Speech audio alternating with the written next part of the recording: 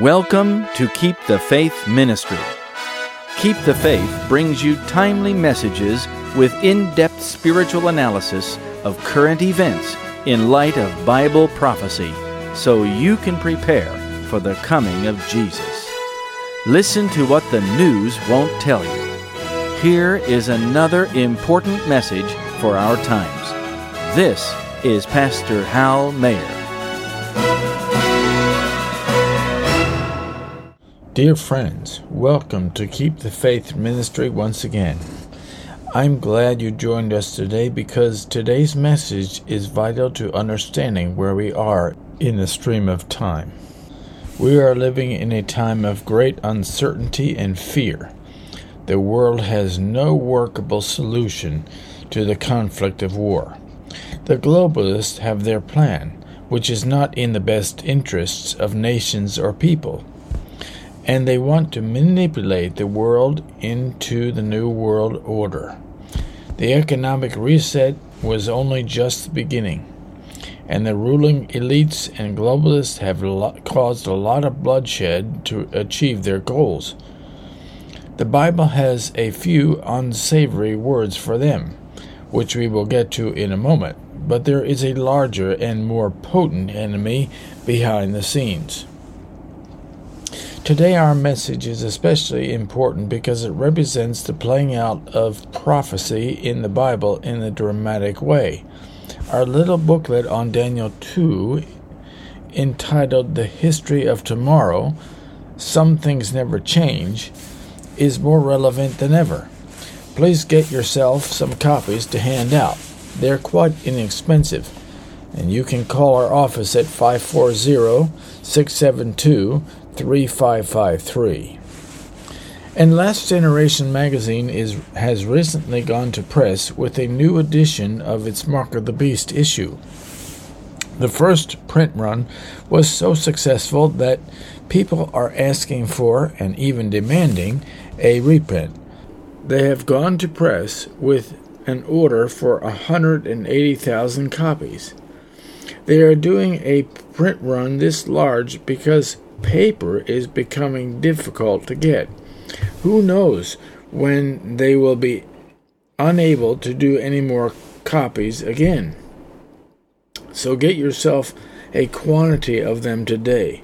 That way you'll have them on hand when a situation arises to which you can minister with a magazine. Call 540-672-3100 and ask for Last Generation magazine.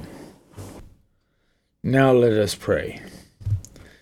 Our Father, heaven must be aghast at the disregard for human life, and Satan loves war so that he can sweep large portions of the population into crisis graves. Please, Lord, teach us today as we study this important topic, and prepare us for whatever is coming, we pray. In Jesus' name, amen. Turn with me in your Bibles to Luke 21, 25, and 26. These familiar words describe the world today. And there shall be signs in the sun, and in the moon, and in the stars, and upon the earth distress of nations, with perplexity, the sea and the waves roaring, men's hearts failing them for fear, and for looking after those things which are coming upon the earth, for the powers of heaven shall be shaken. Are we getting near this time? Now let us read from Education, page 179. The present is a time of overwhelming interest to all living. Rulers and statesmen, men who occupy positions of trust and authority, thinking men and women of all classes, have their attention fixed upon the events taking place about us. They are watching the strained, restless relations that exist among the nations. They observe the intensity that is taking possession of every earthly element, and they recognize that something great and decisive is about to take place. that the world is on the verge of a stupendous crisis. Friends, Jesus is coming very soon. I believe Satan has been given permission to ratchet up the intensity of his war with Christ to a new level in this world. We are living in serious times. We must come out of all false systems of religion. The end game of the great controversy is approaching very rapidly, and people, including God's people, are distracted with lies, many lies. And the lies are on all sides. In fact, the enemy is using the division to escalate the conflict and accomplish his purposes. Remember, he hates liberty, and he's doing everything he can to destroy it and bring the nations and the people into bondage. He is seeking to infiltrate everywhere. Heaven will eventually give him full permission to bring chaos upon the world. Another Bible declaration comes to mind. Turn with me to Revelation 12:12, which says, "Therefore rejoice, ye heavens, and ye that dwell in them. Woe to the inhabitants of the earth and of the sea, for the devil is come down unto you, having great wrath, because he knoweth that he hath but a short time." Satanic fury is only the beginning, so to speak. We will see much more as time goes on. He is fomenting war on every side. War is but a granular extension of the cosmic war. It brings great trouble upon the world, and Satan loves it because he can send many people to their graves without Christ. But this war is being used to accomplish more than that. Satan wants to bring the whole world together in his rebellion to Christ, and thereby get control of God's people and pressure them to obey him instead of Christ. That's why he hates liberty so much, and that's why he is doing everything he can to remove it. He won't remove liberty to sin, but he will remove liberty to obey God. Many people are asking why this war with Russia and Ukraine is happening. They don't understand the purpose of killing so many people and creating such misery. What is the point, they ask? But those who understand Bible prophecy see much more in this than merely politics, money, or ambition. Vladimir Putin is implementing his strategy to dominate Ukraine, but he has a larger picture in mind. That picture goes back 1,000 years to the mid-10th century. Patriarch Kirill and Vladimir Putin believe in what is known as the Russian world ideology. Right up until the beginning of the full-fledged war against Ukraine and afterwards, Putin and Patriarch Kirill have used Russian world ideology as a principled justification for the invasion. The teaching states that there is a transnational Russian sphere or civilization called Holy Rus, or Holy Russia, which includes Russia, Ukraine, Belarus, and sometimes Moldova and Kazakhstan, as well as ethnic Russians and Russian-speaking people throughout the world. It holds that this Russian world has a common political center, Moscow, a common spiritual center, Kiev as the mother of all Rus, a common language, Russian, a common church, the Russian Orthodox Church, Moscow Patriarchate, and a common patriarch, Patriarch Kirill of Moscow, who works in symphony with a common president or a national leader, that's Putin, to govern this Russian world, as well as upholding a common distinctive spirituality, morality, and culture. Against this Russian world, so the teaching goes, stands the corrupt West, led by the United States and Western European nations, which has capitulated to liberalism, globalization, Christianophobia, homosexual rights, and militant secularism. Over and against the West and those Orthodox who have fallen into schism and error, such as Ecumenical Patriarch Bartholomew and other local Orthodox churches that support him, stands the Moscow Patriarchate, along with Vladimir Putin, as the defenders of Orthodox teaching, which they view in terms of traditional morality, a rigorous and inflexible understanding of tradition, and veneration of Vladimir of Holy Russia.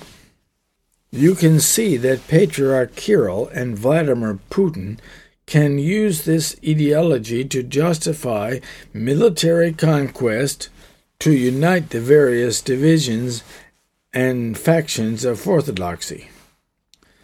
Putin began by annexing Crimea. Now Kirill has a leader in Putin who is strong enough and willing to bring Ukraine back into the fold and restore the spiritual center of Russian Orthodoxy. Putin probably has ambitions, eventually, to restore the Byzantine Empire through conquest of other nations. This empire, however, would be based in Russia instead of Constantinople. In essence, this is a holy war, similar to the medieval wars of Roman Catholicism to consolidate her power. Kirill and Putin do not want ethnic peoples to establish independent churches, which was condemned by the Council of Constantinople in 1872. In the 980s, the pagan prince Vladimir of Kiev consolidated the Rus people of modern-day Belarus, Russia, and Ukraine, and enjoyed a single realm. When he found out about the glories of Christian Constantinople, Vladimir converted to their religion and brought his people into the Byzantine Church through a mass baptism and married a Christian imperial princess. That's when Kiev became the common spiritual center of Orthodoxy. He was eventually canonized as Saint Vladimir, otherwise known as Vladimir the Great, and his memory is celebrated by Eastern Orthodox Christians, Catholics, Anglicans, and some Lutherans. In the 1200s, this unity was splintered by war, and the center of power shifted from Constantinople to Moscow, and started the tension between Ukraine and Russia, which has lasted for centuries to this present day. Vladimir Putin and Patriarch Kirill have ambitions to resurrect this holy Russian Empire in the East, just as Rome is ambitious to resurrect the Holy Roman Empire in the West. And they want to claim 1,000 years of history as their own. They even erected a statue of Vladimir outside the Kremlin. Putin may see himself as another great Vladimir, Vladimir II. So the war is actually a religious holy war. Putin is very close to Patriarch Kirill, who backs Putin in the war with Ukraine. Patriarch Kirill wants to unite the Ukrainian Orthodox Patriarchate with the Moscow Patriarchate. The Ukrainian Patriarchate views itself as independent and wants to remain that way. So Vladimir Putin has been picking off parts of the Patriarchate and reuniting them with the Moscow Patriarchate.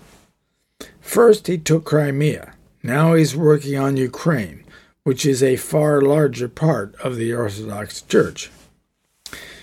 In a rare speech before a packed stadium recently, Putin proclaimed that the Russian war in Ukraine was in defense of Christian values. Of course, he dressed it up with propaganda and falsehoods, but the real core of his course of action has to do with the Orthodox Church. He even referenced Scripture in his speech in March. He said, "And this is where the words of Scripture come to my mind. There is no greater love than if someone gives his soul for his friends." A variation of John 15:13.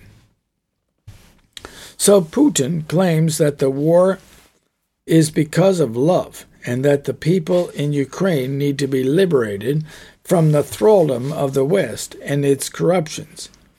He claims the Nazi regime is committing genocide in Ukraine, but the real issue is something more significant. The war is actually an attempt to recreate a Christian imperial state by uniting political, economic, and spiritual power into an entity that will control the earthly and heavenly destiny of the people that live in their territory. It is a new vision of an old tale, though Putin denies it, as he denies many things, which he later does. He has ambitions beyond Ukraine. While Western evangelicals are dreaming of a Christian internationalism as the basis of their political and spiritual authority, Russian Orthodoxy is essentially doing the same thing in its territory of influence. They all have the same purpose: to oppose three enemies: decadent secularism, a rising China, and Islam. And Satan has a common purpose for them all as well: the removal of liberty and freedom of worship, and the uniting of all peoples in rebellion to God's truth and His law. The difficulty in translating the vision to reality has been with Roman Catholicism. Rome wants to ultimately dominate both narratives. The Catholic Church has its own version of medieval control. It is working to place itself in the position to be recognized as the mediator of peace and the controller of the whole Christian political narrative. It also fits in with the New World Order and globalism, which is seeking to do something similar: remove liberty and control the economic destiny of nations and peoples.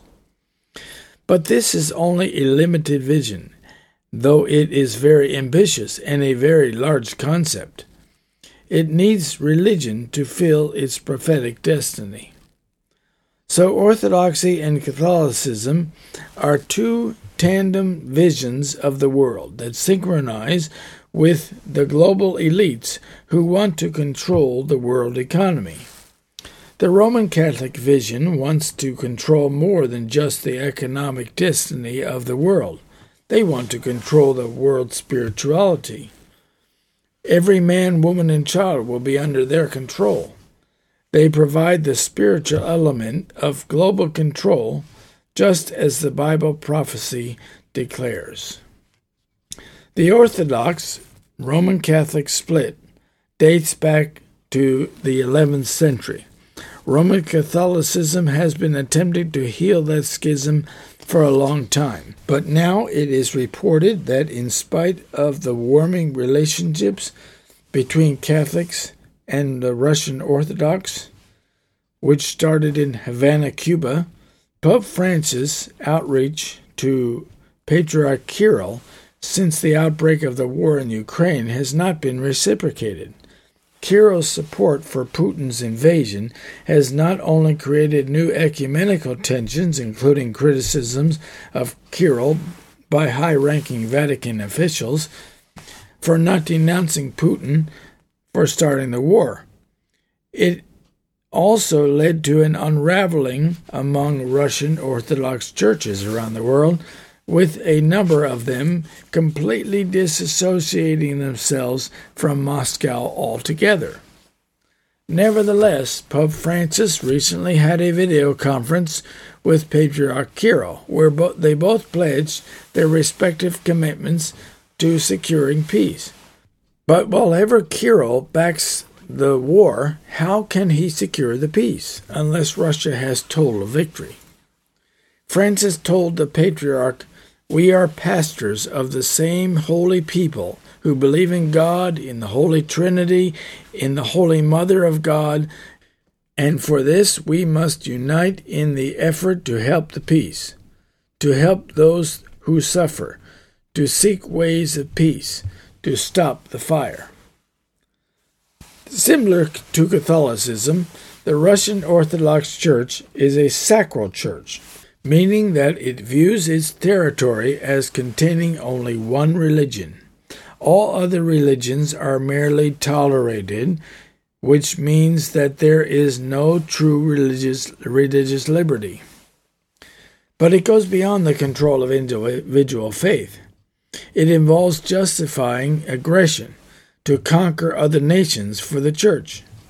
This is similar to the aggression of the Catholic Church in the Middle Ages, especially through conquering nations for the Catholic Church. Ferdinand and Isabella, for example, tried to conquer the post-Reformation England. At the time, the Pope chose to ask Ferdinand, the ruler of Spain, to send his armada to fight the English and to bring the country back into the fold of the Catholic Church. He even offered him a large sum of money to do so. Of course, God overruled, and England remained free. Muslims also see themselves as the only valid religion, and where they can, they persecute other faiths. This is very common in state-sponsored religions, and when the United States begins to act like a dragon and legislates religion or religious practices on behalf of religion, it too will persecute dissenting views. And we are well on the way to that reality. The Russian Orthodox Church is acting the same as the Catholic Church has for ages. Ultimately, the goal is to remove freedom to participate in other communions. The ecumenical movement which the Catholic Church leads overlays this policy. So when the Orthodox Church has subdued the nations to itself in the East, in what it sees as its territory, the Catholic Church aims to control it in the name of ecumenism. The current dispute about the independence of the Ukrainian Church goes back to 1991, when shortly after the fall of the Soviet communism, Patriarch Bartholomew of Constantinople recognized the independence of the Ukrainian Orthodox Church. This caused seismic reactions in the Russian Orthodox Church. Patriarch Kirill rejected the independence out of hand. He also severed ties with Constantinople and Patriarch Bartholomew, and the rancor has been simmering ever since. Why Putin and Kirill decided to attack Ukraine now and beat it into submission is not known, except that Vladimir Putin recognized that America is now weak and will not defend Ukraine. After all, it has no obligation to do so through NATO or any other treaty or alliance. It is tired of wars in Afghanistan and other places. Plus, it fumbles and muddles with them. So, Putin sees that he can take advantage of a weak America and beat up on Ukraine, and perhaps other nations as well, bringing them into a larger Holy Russian Empire. In the Bible, prophetic types exist so that we can understand this aggression and the religious nature of globalization. It is the Tower of Babel all over again, which was the first attempt at globalization, as well as Babylon under Nebuchadnezzar, Greece, which gave us Greek culture, and Rome, which gave us the rule of law. All these principles are coming together in the New World Order and will eventually be dominated by Roman Catholicism. That's essentially the essence of Daniel chapter 2. The only thing that will stop this process is the second coming of Christ. These global elites are the merchants of the earth, which we find in Revelation 18:3 and onward. For all nations have drunk of the wine of the wrath of her fornication, and the kings of the earth have committed fornication with her, and the merchants of the earth are waxed rich through the abundance of her delicacies. These are in collaboration, and they are cooperating with Rome to make themselves exceedingly rich by controlling the economy of the world. The secular media can't see this, or don't want to see it, but they are also in league with Satan. The war is the result of this control, because war generates enormous profits for those who loan the money to make war happen. Isaiah 14 tells us that Satan instigates war. After describing Satan's ambition to control and dominate the throne of God, verse 16 tells us some very interesting things. They that see thee shall narrowly look upon thee, and consider thee, saying, Is this the man that made the earth to tremble, that did shake kingdoms? How do you shake kingdoms? How do you make the earth to tremble? Satan, in his enmity to Christ, has caused all the wars and all the bloodshed in the history of the world. Some of them are more devastating than others, but all of them are evil. Russia is wiping some Ukrainian cities off the map and causing much untold suffering on the people. From the UK Independent, we read, several small cities in Ukraine have simply been wiped off the face of the earth. The last time such destruction was in Europe was during World War II.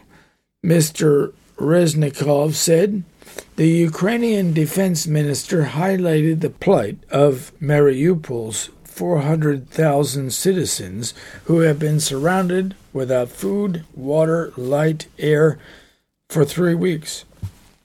By one local estimate, as many as 20,000 people may have died so far in the besieged port city. Notice Isaiah 14:17, that made the world as a wilderness and destroyed the cities thereof, that opened not the house of his prisoners. Satan is using war to destroy cities and make a wilderness of them. It will require many years to rebuild and restore the ruined cities of Ukraine. War makes a wilderness out of previously inhabited places. It also causes death and destruction, which imprisons people in their Christless graves. So war is part of the great controversy, and thereby it is religious in nature. But the religious nature is hidden behind the politics, which engage people's attention. The enemy carefully conceals his work by giving the people plenty of political controversy to occupy their minds with a war. He distracts and deceives them in order to hide the religious nature of war. Jesus prophesied that there would be wars at the end of time, but he says something else that is just as important, that is often overlooked. Let's read in Matthew 24:6-8. And ye shall hear of wars and rumors of wars. See that ye be not troubled. For all these things must come to pass, but the end is not yet. For nation shall rise against nation, and kingdom against kingdom, and there shall be famines and pestilences and earthquakes in divers places. All these are the beginning of sorrows. Did you hear that? These are only the beginning of sorrows. There will be much more to come after these things, and the end is not yet. In fact, it is what the Bible says in Mark 13:7. When ye shall hear of wars and rumors of wars, be ye not troubled, for such things must needs be. But the end shall not be yet. What things come after wars and pestilences and earthquakes? Matthew goes on to tell us of the bitter experience that God's people must go through. Matthew 24:10 says, Then shall they deliver you up to be afflicted, and shall kill you, and ye shall be hated of all nations for my name's sake. And then shall many be offended, and shall betray one another, and shall hate one another. Mark 13:9 adds, But take heed to yourselves, for they shall deliver you up to councils, and in the synagogues ye shall be beaten, and ye shall be brought before rulers and kings for my sake, for a testimony against them. This is where the rubber meets the road. This is where the last few holdouts will be tested to the max, as Jesus was tested. Some of them will fall away and be offended in this last intense conflict. But we should see persecution against Christ, not particularly against us. The war in Ukraine is not the end of all things. It is only the beginning of sorrows, and we should not be focused so much on the war and the politics of war. For Jesus said that nation shall rise against nation and kingdom against kingdom. This is normal fare for the planet, increasingly under Satan's control. Our focus should be on preparation for religious persecution and hatred and for Jesus' return. Jesus told us what to expect. Luke 21:17. And ye shall be hated of all men for my name's sake.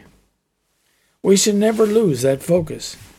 War is a major sign of the times, but it is not the end. It is just telling us where we are. By the way, if you can't tolerate even a little criticism from the church members or leaders, or from your family, or from your society, how are you going to be able to withstand the hatred of all men? All men, not just a few. What are you going to do when you are hunted like wild animals and there's no place to hide? What are you going to do when you are blamed for major calamities and disasters that are occurring around you?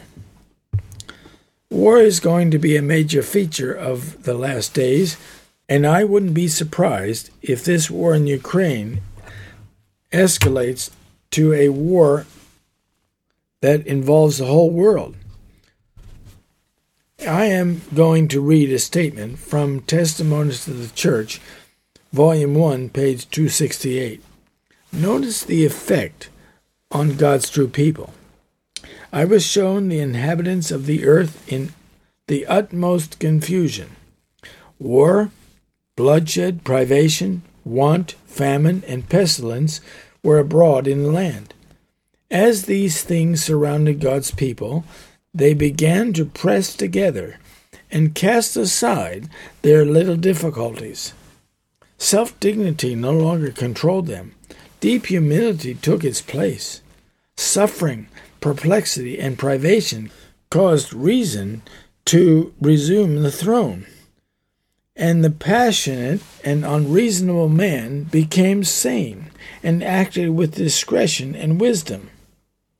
Did you notice how suffering, perplexity, and privation do some very important things for God's people? Reason resumed the throne. In other words, they were unreasonable. We don't even understand our inner motives, but God does. He knows that to perfect his people, he needs to put them through the crucible to experience suffering and perplexity and want. It is actually for their own good. Then they will come into unity for which Christ prayed. I read on. My attention was then called from the scene. There seemed to be a little time of peace. Once more, the inhabitants of the earth were presented before me, and again everything was in the utmost confusion. Strife, war, and bloodshed, with famine and pestilence, raged everywhere. Other nations were engaged in this war and confusion. War caused famine. Want and bloodshed caused pestilence. And then men's hearts failed them for fear, and for looking after those things which are coming upon the earth. The world is becoming more and more confused and fearful, and people will do very strange and dangerous things, especially when they are stressed by fear, hunger, and confusion. Many people will have reprobate minds. How do you get a reprobate mind? By watching evil on television or in movies, by playing violent video games, and by engaging in pornography and other evil things. People who have reprobate minds will do things that are very mean and unkind. The love of many shall wax cold. This too is being cultivated right now in society. Do you see it? Do you feel it? Don't think that this is temporary or a passing phase. It is training them for a worse time to come. Those that are under Satan's control will do his bidding, and one day it will be directed to a very different target to what it is right now. Right now it is woke cancel culture and hostility toward conservatives in general.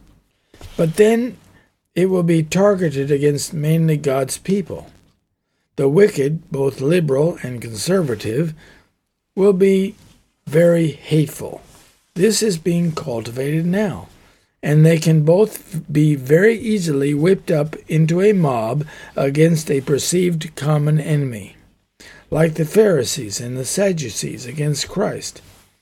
As time goes on, things will get worse and worse.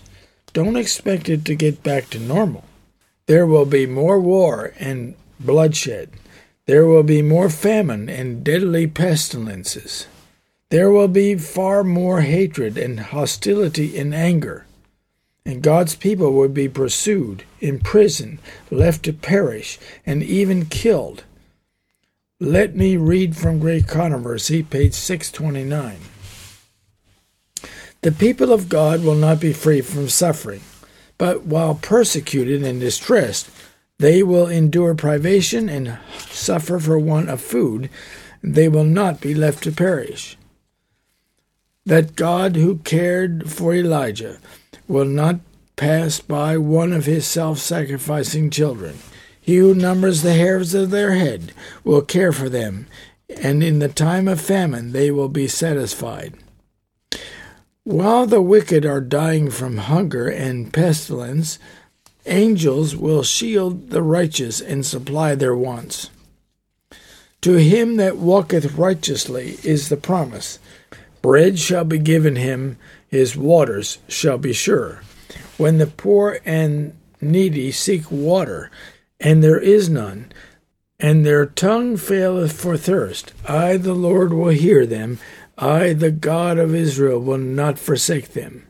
Isaiah 33, 15, 16, and 41, 17. So these things are in our future. We can expect suffering. Are you ready for that? The people in Ukraine are experiencing suffering already. And though everyone will suffer, including women and children, God's people will suffer differently. They will have the additional privilege to uphold the honor of God. Their life of sin will weigh upon them, and they will anguish with God for purity of heart and forgiveness. They will try to remember everything they have ever done that was not God's will, because they want to confess it. Listen to this from Great Controversy, page 618 and 619. As Satan accuses the people of God on account of their sins, the Lord permits him to try them to the uttermost. Their confidence in God, their faith and firmness will be severely tested. As they review the past, their hopes sink. For their whole lives they can see little good. They are fully conscious of their weakness and unworthiness. Satan endeavors to terrify them with the thought that their cases are hopeless, that the stain of their defilement will never be washed away. He hopes to destroy their faith, that they will yield to his temptations and turn from their allegiance to God. Job is a type of God's people in the last days in this regard. Satan accused God of protecting Job.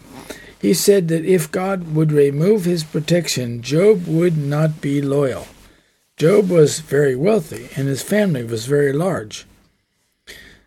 Let's read it in Job 1:4. And his sons went and feasted in their houses, every one his day, and sent and called for their 3 sisters to eat and drink with them. And it was so, when the days of their feasting were gone about, that Job sent and sanctified them, and rose up early in the morning, and offered burnt offerings according to the number of them all. For Job said, It may be that my sons have sinned and cursed God in their hearts. Thus did Job continually. Notice that Job was an intercessor for his children.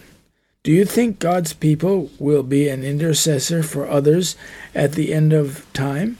I hope you understand that. God will use you to intercede for some who will yet turn to God from among the wicked. He will put people in your path that need your intercession. Notice, too, that Job rose early in the morning to do his intercession. You have to be an early riser if you are going to talk to God, because when the day gets started, your mind is distracted by other things, and you can't concentrate on your time with God. Let's read on. Verse 6. Now there was a day when the sons of God came to present themselves before the Lord, and Satan came also among them. And the Lord said unto Satan, Whence comest thou? Then Satan answered the Lord, and said, From going to and fro in the earth, and from walking up and down in it.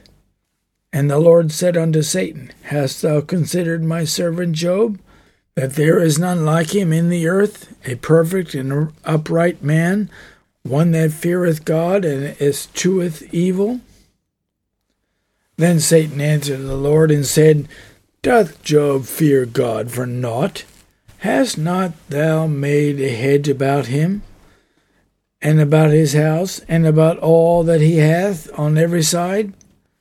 Thou hast blessed the work of his hands, and his substance is increased in the land. Put forth thine hand now, and touch all that he hath, and he will curse thee to thy face. And the Lord said unto Satan, Behold, all that he hath is in thy power. Only upon himself put not forth thine hand. So Satan went forth from the presence of the Lord. So at the end of time, Satan will accuse God's people. He's ultimately accusing God of unfairly dealing with his people. And God will say, okay, you can test them. Make them suffer in the crucible, and see that they will not be disloyal to me. And there was a day when his sons and his daughters were eating and drinking wine in their eldest brother's house. And there came a messenger unto Job, and said, The oxen were plowing, and the asses feeding beside them. And the Sabeans fell upon them, and took them away. Yea, they have slain the servants with the edge of the sword. And I only am escaped alone to tell thee. Do you think that at the end of time you will have your assets stolen by a mob of wicked men? Or maybe the government will confiscate your assets. Will you become bitter at God? The true followers of Christ will not complain or retaliate. Instead, they will forgive their oppressors. While he was yet speaking, there came also another, and said, The fire of God is fallen from heaven, and hath burned up the sheep and the servants, and consumed them. And I only am escaped alone to tell thee. Do you think it's possible that at the end of time God's people will suffer what appears to be the judgments of God? How will you react? While he was yet speaking, there came another, and said, The Chaldeans made out 3 bands, and fell upon the camels, and have carried them away. Yea, and slain the servants with the edge of the sword, and I only am escaped alone to tell thee. And do you think that it is possible for your assets to be stolen from you more than once? Do you think it's possible that you will have your assets taken through subterfuge? While he was yet speaking, there came another, and said, Thy sons and thy daughters were eating and drinking wine in their eldest brother's house. And behold, there came a great wind from the wilderness, and smote the 4 corners of the house, and it fell upon the young men, and they are dead. And I only am escaped alone to tell thee. And what if a tornado kills your children when they are having a birthday party, and they are all gathered together in one place? What did Job do when all these things happened to him at once? Did he curse God? Did he give up his faith? Did his loyalties change? Verse 20. Job didn't change his commitment to righteousness. Then Job arose and rent his mantle and shaved his head and fell down upon the ground and worshipped. He worshipped. Notice that he said, Naked came I out of my mother's womb, and naked shall I return thither. The Lord gave, and the Lord hath taken away. Blessed be the name of the Lord. In all this Job sinned not, nor charged God foolishly. What an example! When all around you seems like chaos and destruction of things very near and dear to your heart, would you be as faithful as Job? God's people are subject to the raging controversy in the universe. It is beyond them to grasp it. Like Job, God allows Satan and make trouble for them, but God sustains them. Here is more from great controversy. Though God's people will be surrounded by enemies who are bent on their destruction, yet the anguish which they suffer is not the dread of persecution for the truth's sake. They fear that every sin has not been repented of, and that through some fault in themselves they will fail to realize the fulfillment of the Savior's promise. I will keep thee from the hour of temptation, which shall come upon all the world. Revelation 3:10. If they could have the assurance of pardon, they would not shrink from torture or death. But should they prove unworthy and lose their lives because of their own defects of character, then God's holy name would be reproached. While the world is struggling with war and poverty and pestilence, God's people will struggle over their sins. That's a huge difference in focus. The focus is totally the opposite of the world. Even now, there is an emphasis on prepping and survival among those in the world. They see that there is something coming and they want to protect themselves from it. But they are looking in the wrong place. If they were to read their Bibles with understanding, they would change their focus. Let me read on from Great Controversy. On every hand they hear the plottings of treason, and see the active working of rebellion. And there is aroused within them an intense desire, an earnest yearning of soul, that this great apostasy may be terminated and the wickedness of the wicked may come to an end. But while they plead with God to stay the work of rebellion, it is with a keen sense of self-reproach that they themselves have no more power to resist and urge back the mighty tide of evil. They feel that had they always employed all their ability in the service of Christ, going forward from strength to strength, Satan's forces would have less power to prevail against them. Notice the intensity of desire for the apostasy to end and rebellion to cease. That's part of God's plan to get them ready for the heavenly courts. They have been part of the rebellion, but they have repented and turned from it. And their participation in the rebellion has been forgiven through the blood of Jesus. They realize that their own sinfulness and past iniquity has limited their power against Satan, and for this they grieve, and they throw themselves upon the mercy of God. They long for the absolute peace of heaven. Reading on.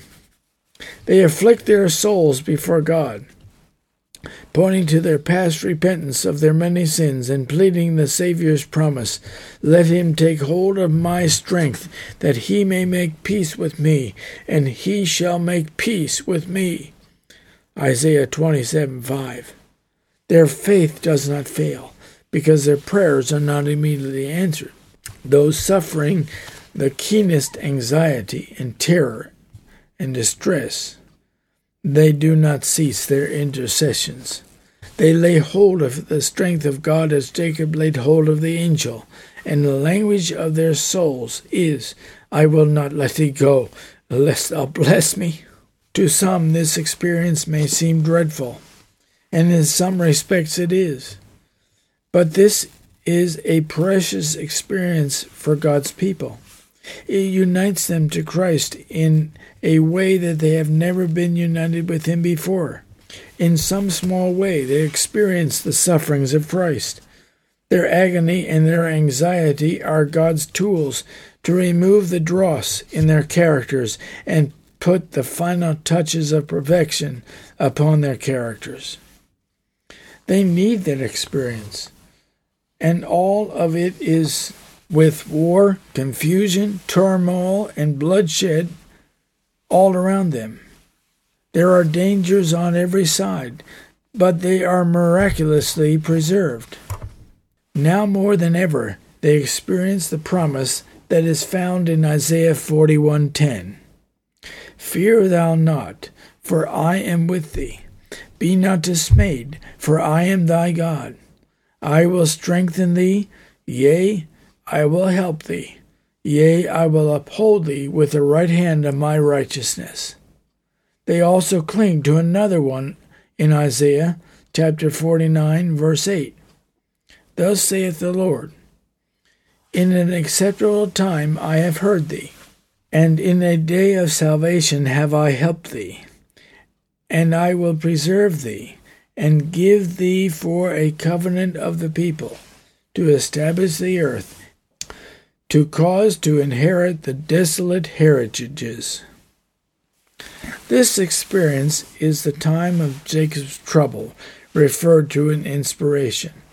The promises of the Bible are their only hope, and they have become more precious than ever to them, and perhaps more precious than they thought possible.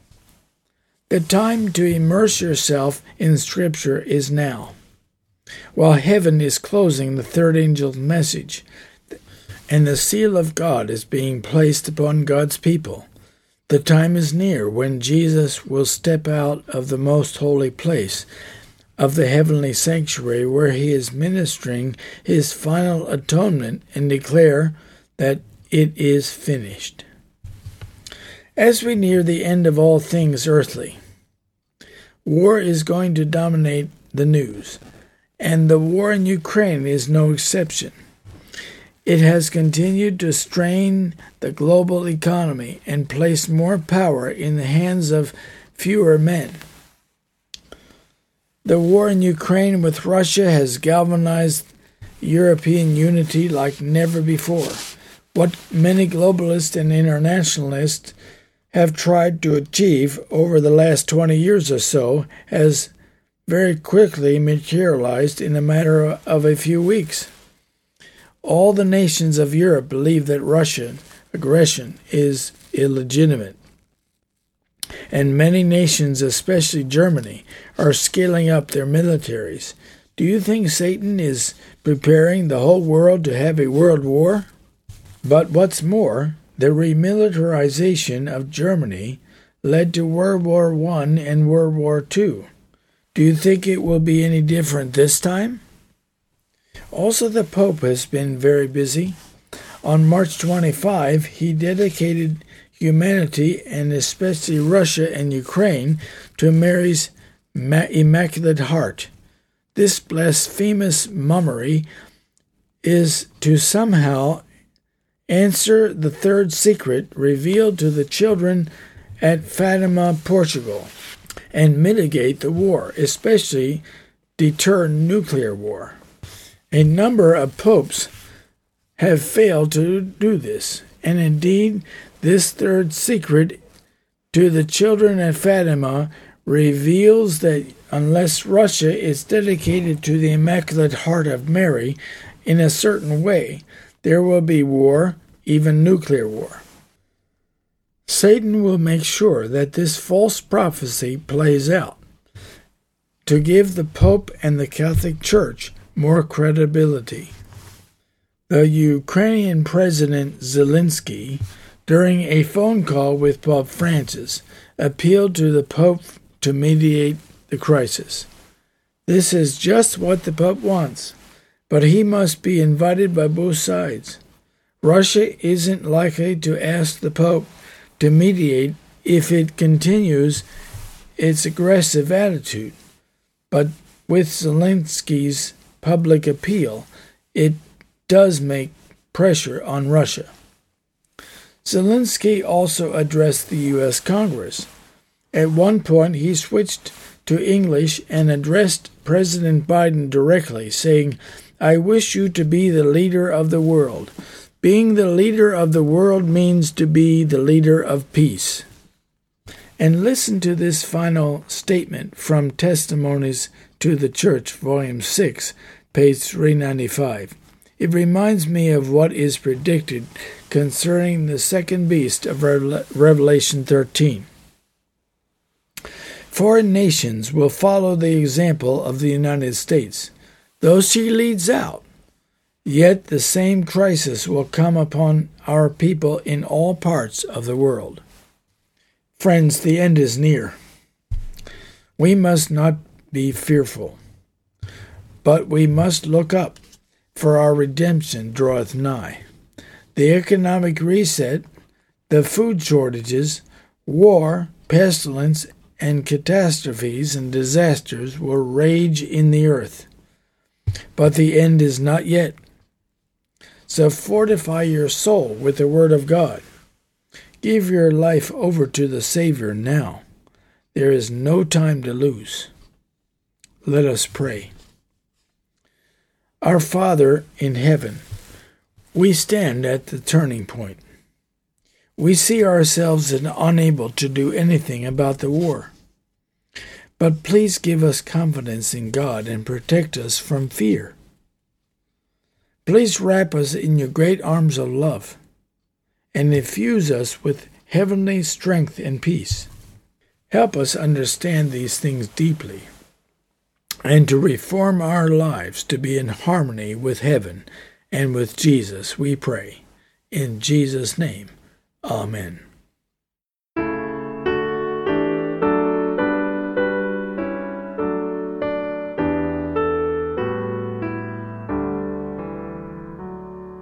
Live out thy life within me, O Jesus, King of kings.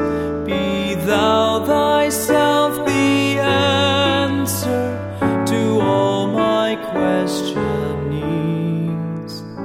Live out thy life within me. In all things have thy way. I, the transparent medium, thy glory to display. The temple has been yielded and purified of sin. Let thy Shekinah glory now shine forth from within, and all the earth keep silence, the body henceforth be thy silent, gentle servant, moved only as by thee.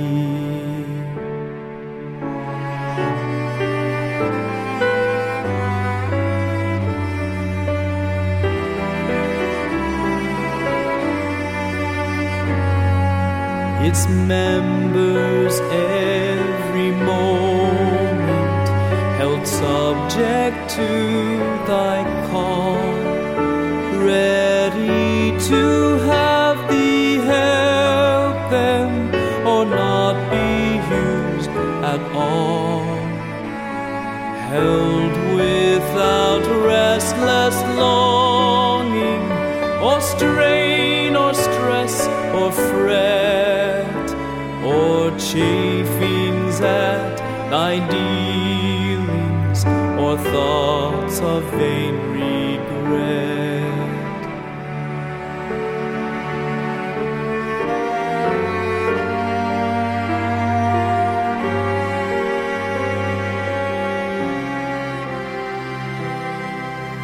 But restful, calm, and pliant, from bend and bias free, awaiting thy decision when thou hast need of me.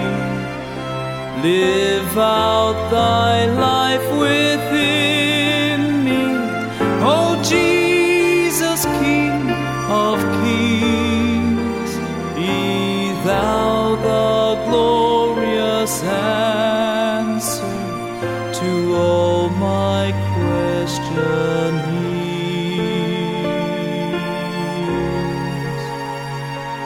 Live out thy life within me, O Jesus, King of kings.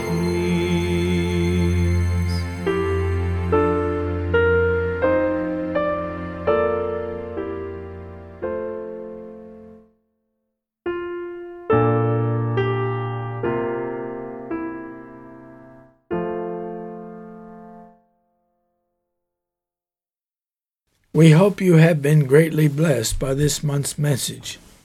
Your prayers and gifts mean much to us. Thank you for your support.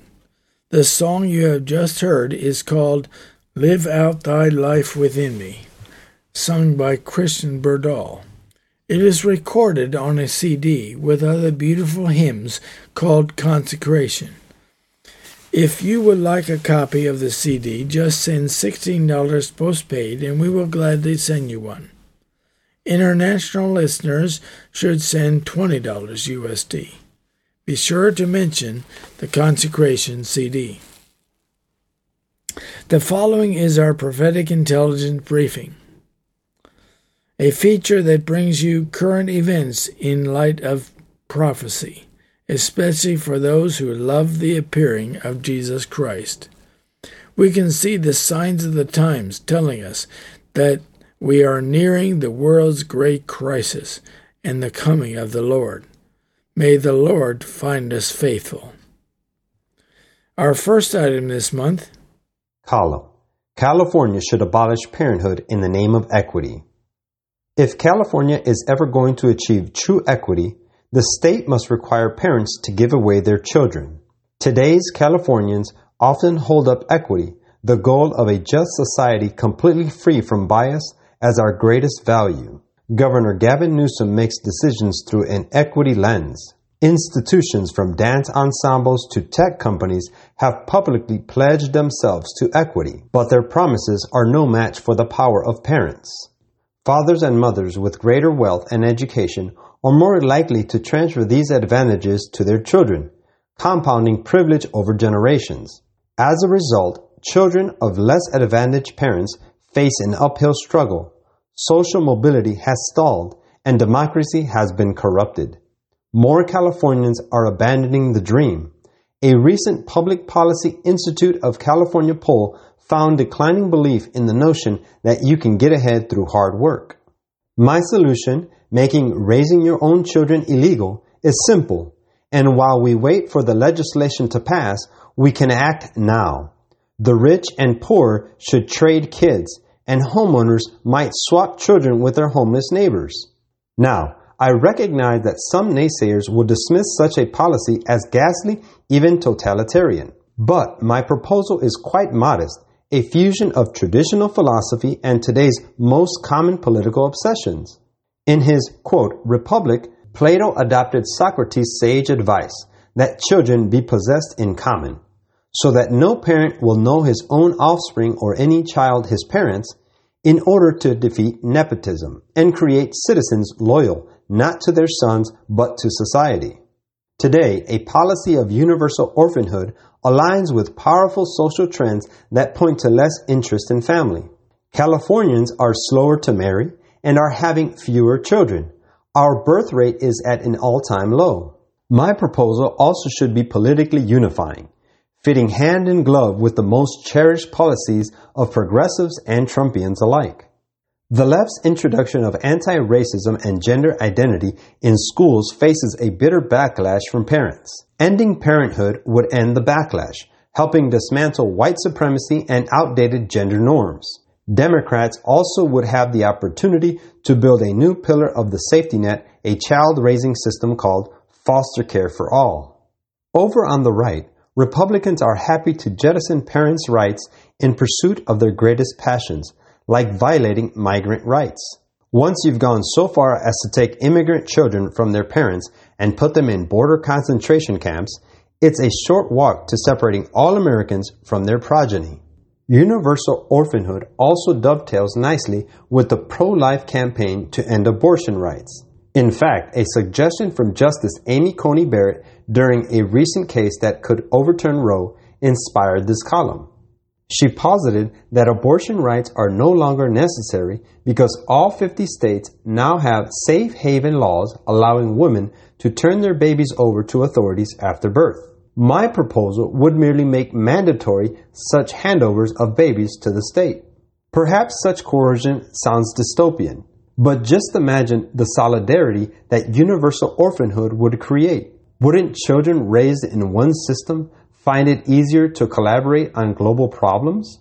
Now, I don't expect universal support for universal orphanhood. A few contrarians, lost in the empty chasm between American extremes, might object to this rational proposal on emotional grounds. They might argue that pursuing your own conception of family is fundamental to freedom. They also may suggest that people don't really want to start or finish at the same point in life. They may even say that what we really desire is what the title orphan of the musical Annie demanded.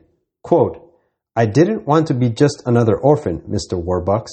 I wanted to believe I was special. But don't pay those critics any mind, because they just can't see how our relentless pursuit of equity might birth a brave new world. Quote, the Lord holds the parents responsible for the souls of their children. Testimonies on the case of Elder E.P. Daniels, page 27. Next, the end of ATMs in Australia, thousands of cash machines removed as banks go digital. As Australian banks continue to focus on digital transaction for customers, ATMs and bank branches are disappearing across the country, according to new data. The analysis revealed close to 460 bank branches have shut down across the nation in recent years. And dating back to 2020, approximately 3,800 previously active ATMs have been removed. NSW alone now has 140 fewer in-store banks, and almost 300 suburbs don't have a singular ATM to withdraw cash. It is a similar story in Victoria, where 120 branches have permanently closed their doors to customers. Closures have a devastating impact on local communities, Finance Sector Union National Secretary Julia Angrisano said. As Australian banks continue to go digital, ATMs are becoming rapidly redundant, according to new data. In NSW alone, NSW now has 140 less in-store banks compared to a few years ago, and almost 300 suburbs across the state don't have a singular ATM to withdraw cash. Jobs are lost, business is impacted, and another local service disappears. The closures have hit hard in regional and rural areas, and for older citizens, Ms. Angrisano added. Another key factor for the branch closures and reduced ATMs is the fact that banks are bringing in a small fortune from daily digital transactions. As Australia accelerates towards a cashless society, fees from either the customer or vendor for online banking have become commonplace. In a modern-day digital world, an estimated 80% of Aussies prefer to bank online.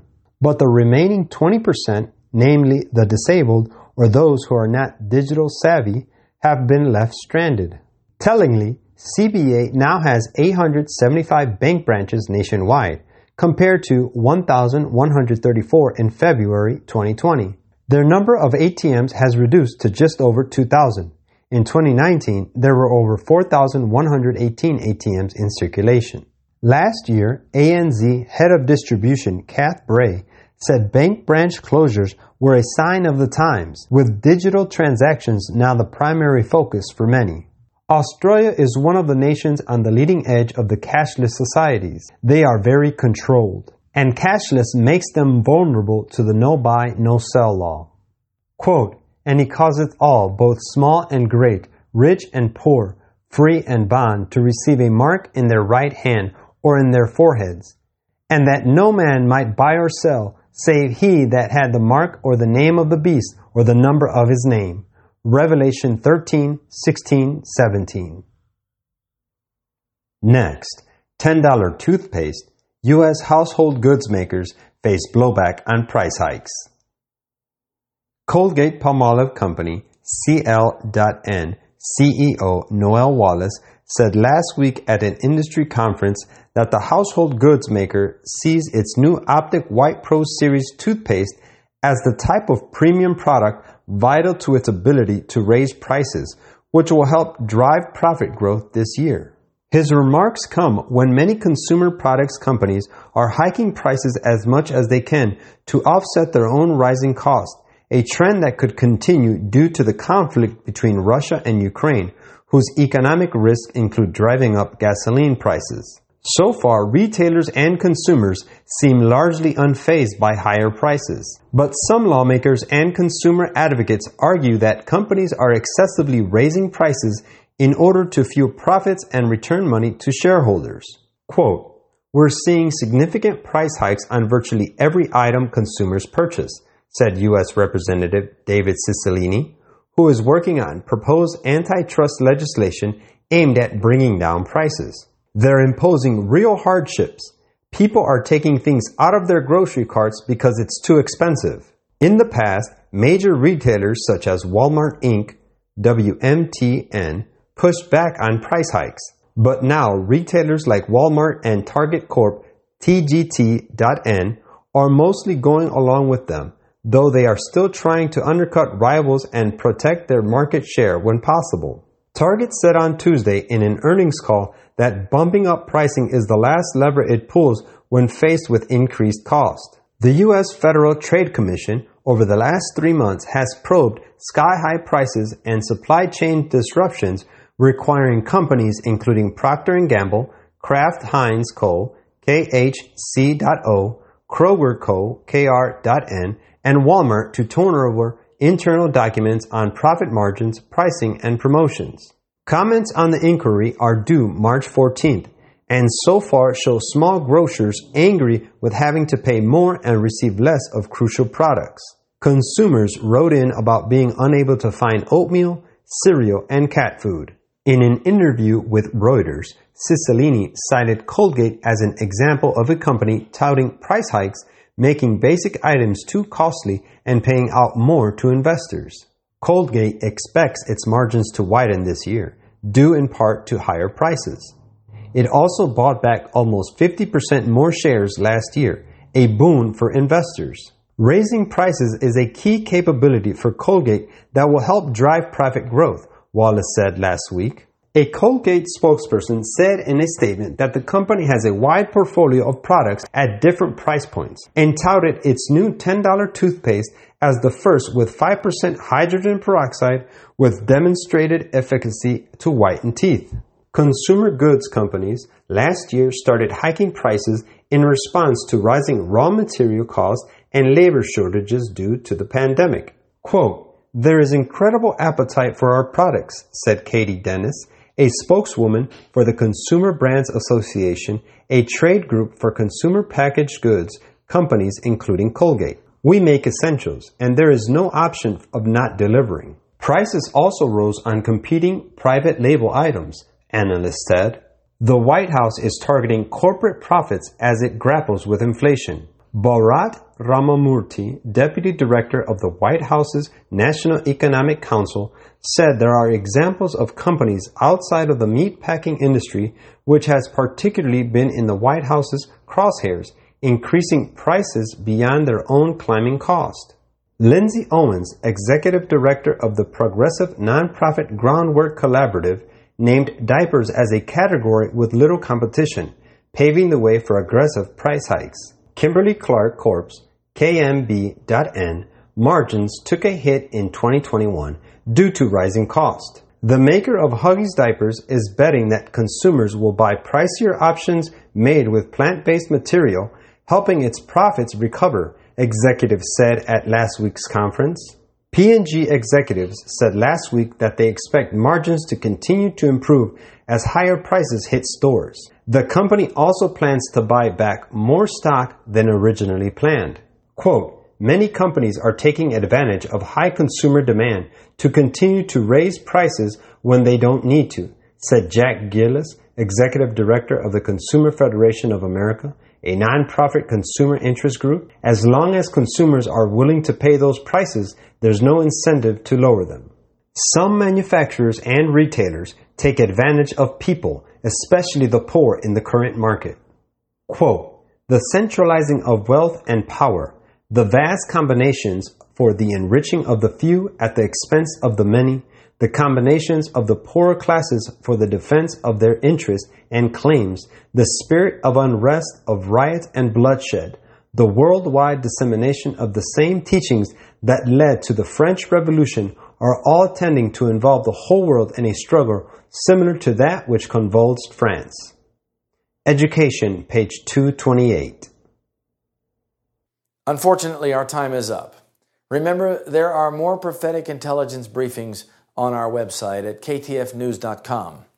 It's been a great pleasure to spend this time with you.